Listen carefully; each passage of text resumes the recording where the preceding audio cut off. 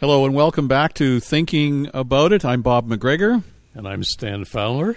And we're thinking about the local church, Stan, in relation to Dr. Michael Haykin, a good friend of ours. He wrote a little article on Facebook, like he's been doing a lot lately. And the most recent one was how accountable should Baptist churches be to each other? How independent are we? Is that a strength? Is that a weakness? Is it a weakness within a strength? So let's chat about, we're a Baptist church. We're leaders of Baptist church. I'm very happy in our movement, but maybe we're not, in every sense, perfect, hitting the bullseye. And we need to, along with Michael, think about our relationship to other churches and how autonomous are we. So what are your thoughts on that? Well, I'm grateful to Michael for stimulating the conversation via Facebook. He and I have talked a bit about it over the years. I talk about it every year in my course, Theology of Church and Ministry. I've written on the topic. Wrote a chapter called Churches and the Church. It must be about 15 years ago, published in a book with a wonky title that I can't remember. But anyway, it was one of the great things I've written, I think, although... well, you should remember the title. Maybe someone wants to buy the thing and order it. Yeah, I really should, if I just could. But I think I've told you, I'm a bit embarrassed by the fixation on autonomy that's often been there in our movement. I'm embarrassed by the intensity of the statement about it in our fellowship, in our denominational statement of faith. Number one, when talking about the church, our statement doesn't affirm a universal church at all. We have a paragraph on the local church. Nothing about the universal church. Now, I don't know any fellowship pastor who denies the reality of universal church, but we don't affirm it. And when we talk about the local church, the statement says every local church is a sovereign, independent body under the headship of Christ, exercising its own rights, precepts, and privileges. And I have no idea what our own precepts from Christ would it doesn't mean. sound like we need each other. No, it doesn't. In reality, there's a much stronger sense of being together, a much stronger sense of connection and interdependency. But I think what happened is our doctrinal statement was formed in 1953. And it was formed when two groups of Baptist churches came together, both of which had their roots in the modernist fundamentalist controversy, as it was called, of the 1920s. And arising out of that, you had people like our predecessors in our movement who withdrew from the historic Baptist convention at the time, and I think became very anti-denominational in their mindset. And somehow they thought that the way to remain orthodox is to focus on local church autonomy. Okay, now there is a context to that, right? Well, there is. There was a denominational slippery slope that kind of took a lot of churches along with them. And so their response was, let's not be a denomination, let's be a fellowship of independent churches. That is certainly the background. I mean, what had happened, the denomination, frankly, had gone off the rails and was tolerating heresy. It was tolerating genuinely liberal theology. And I think the separation, unfortunately, had to occur. That's true. But how does saying every local church does its own thing keep them all orthodox? How are you going to maintain doctrinal purity in whatever kind of fellowship you have if you have no kind of doctrinal accountability to the wider body of churches? Yeah, it doesn't really sound like a good solution, does it? No, I think it's not a solution at all. It just means, okay, if a church goes off the rails, maybe we can vote them out. But there again, we normally say, okay, you can be a church in our fellowship if you affirm our doctrinal statement. But you can't cover everything in advance in a doctrinal statement. They're all written at a given time and place. I remember just a few years ago, this is back when I was full-time professor of theology at Heritage Seminary. Our regional denominational offices, Feb Central offices, were right down the hall in our building. And so that meant that our regional director, when he had whatever kind of question, could just walk down the hall and into my office and ask me about it. So one day, he came down and he told me about a problem with a pastor in one of our churches who was teaching a doctrine of baptism in the Spirit that would be at home in classic Pentecostalism, but not at home in our movement. And he was talking about, what kind of levers do I have? How can I say to him, you really don't belong in our churches?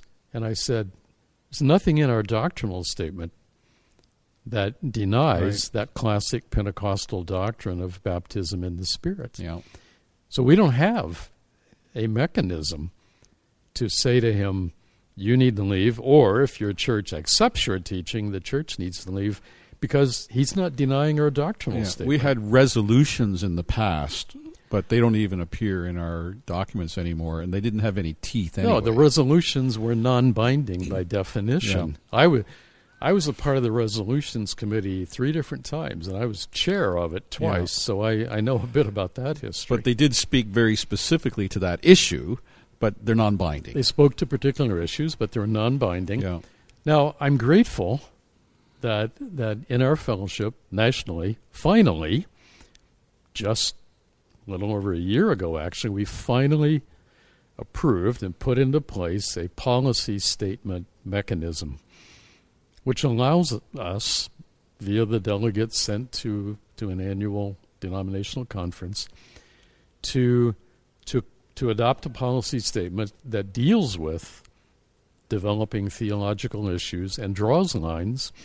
It's a binding statement that fellowship churches must affirm.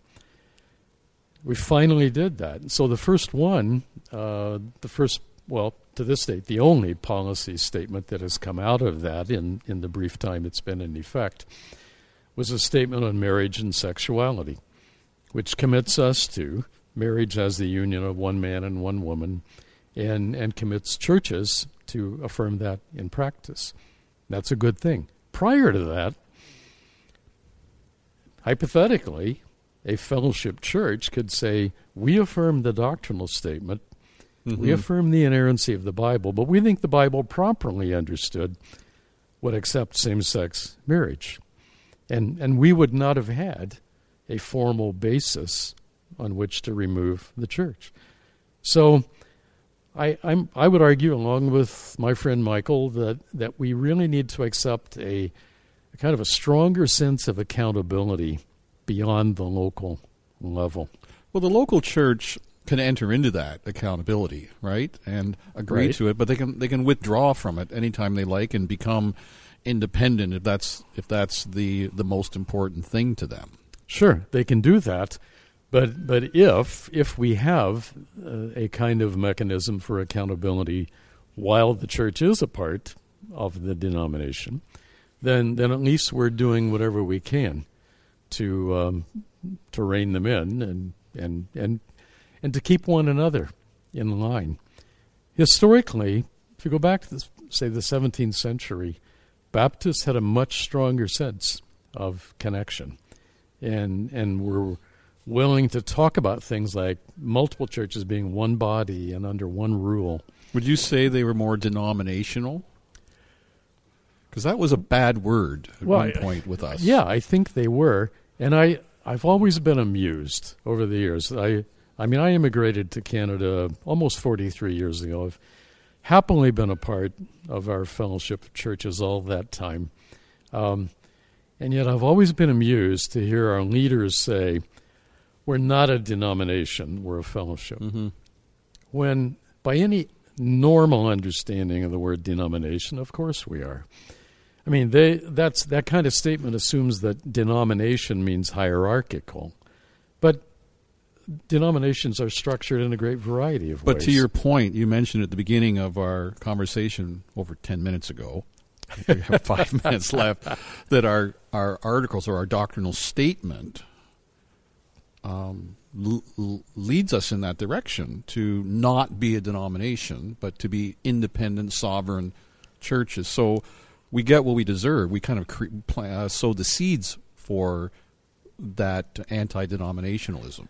We do that, and that's why I've argued among denominational fellowship leaders, let's say, that we should frankly update our statement of faith. Oh, Stan! And every time I suggest that, I have to do CPR on the fellowship leaders, but we don't believe any statement of faith that we create is infallible and timeless. So it's not enough to issue policies. You would actually change our doctrinal statement. Well, I would, because I think the way it reads now, it doesn't say what we actually believe and practice. We actually believe a stronger sense of interconnection than that. I agree. Yeah. And I really think we should update the statement to reflect that. It's not. There are a couple of other points at which I think the statement could be tweaked. Can we avoid that right now? We can avoid that. I know we can avoid that right now. The Bible is everything to us, right? We base our polity on the Bible. How would you say in Acts, for instance, or the world of the New Testament, the church is related to each other? Can we discern that? Well, we don't have a lot, other than, of course, the unique ministry of the apostles, who were the authoritative voice of Christ in the apostolic church. And yet, we do see some sense of that wider connection. Acts 15 is the best picture of it, I think.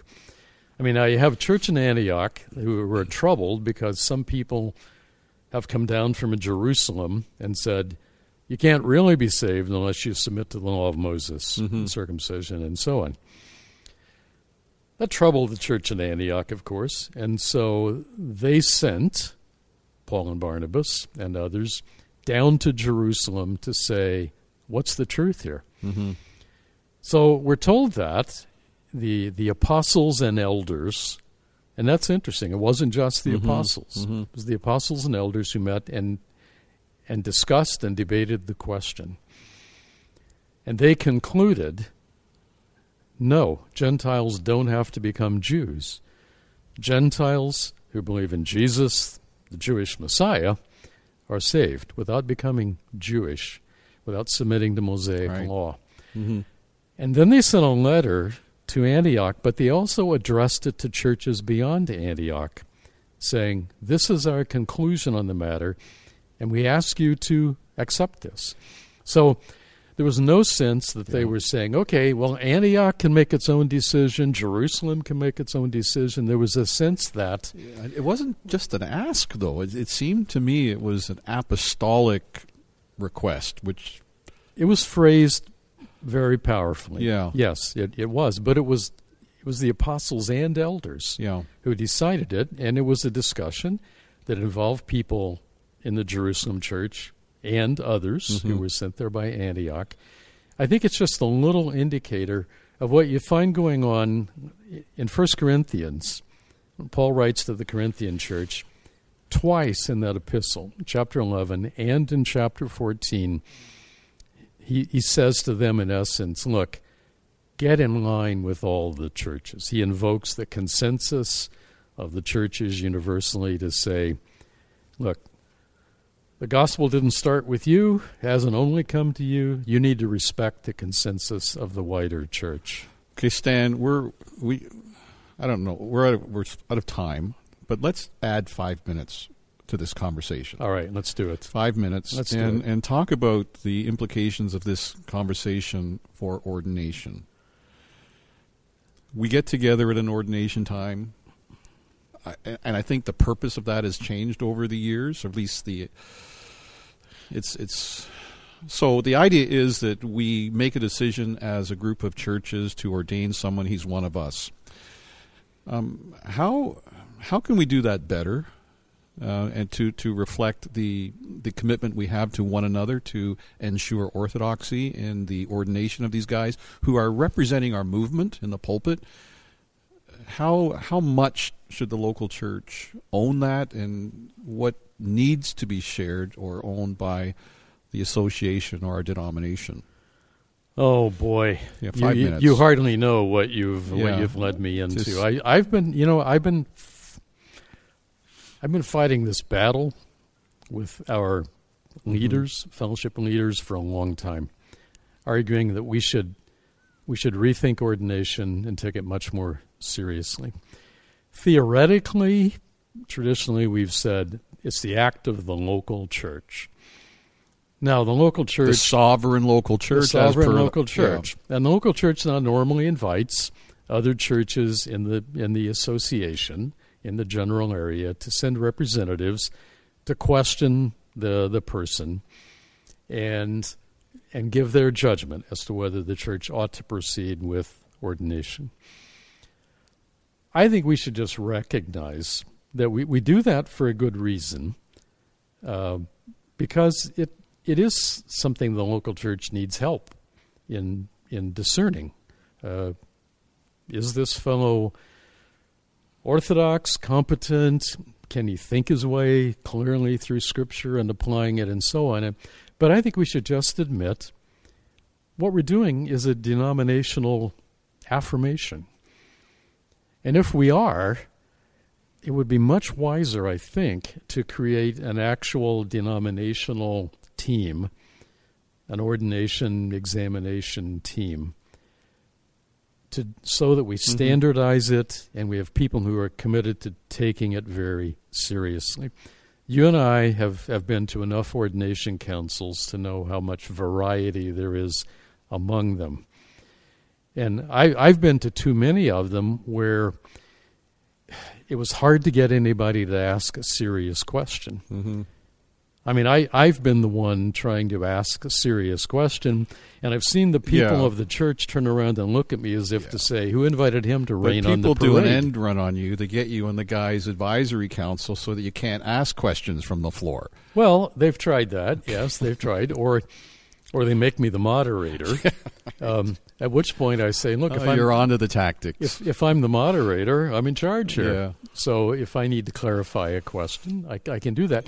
I'm just saying that in order to protect the ministry of the Word in our churches, the wisdom of the wider church is a valuable thing, and we could take that a whole lot more seriously, not only in terms of general doctrinal accountability of the church to the wider church, but also in terms of getting the affirmation. Right. Do you know of a church that has gone against the advice of a council to proceed with ordination? I know some who haven't. They've accepted it. I can't think of one in my experience off the top of my head. I know that. Yeah, I don't know an explicit example. Yeah. Another question, and we are at 2 minutes left. Okay. So one of the things that we do at an ordination council, and I don't know who made the rule, but we pass a motion to fellowship with the candidate, right? So to my understanding, that's a group of colleagues saying, yeah, he's one of us. And then we'll recommend that the church go ahead with their intent to ordain him. So what are the implications of that motion? Is this a denominational thing? Is it just... like we're Fellowship Baptist pastors who are inviting this guy into our college, as it were? I guess that's what it means. I've always found that to be an odd sounding motion, frankly. I think the task of the council is to give their opinion to the church as to whether they should proceed with the ordination. That one motion, it seems to me, is acceptable. Implicitly, he becomes sort of one of us, the ordained ones, if the church proceeds. A really interesting question is, if it's wise for the church to invite others to give their counsel about this formal act of ordination, might it also be wise for a church to invite those others to give their counsel before they even appoint the man as pastor? Now, That has a Presbyterian feel to it. What did you just so? I'm just saying that that ordination council could precede the church's appointment of the man They're hiring as pastor before they hire. Before they hire, they do that out west. You know that. Well, they asked me if I might want to come out west years ago. Maybe it's time to go west, old man. I don't know. We are don't listen to that. We're out of time, but it's like most of our conversations. We don't really end them well. It's over. These are our conversation starters. They hang out there. So we are grateful for anyone listening to us muse about these things, and like always, let us know if you've got a topic or even a contribution to this conversation. I'm Bob McGregor. I'm Stan Fowler. Until then, thanks for listening. Keep on thinking.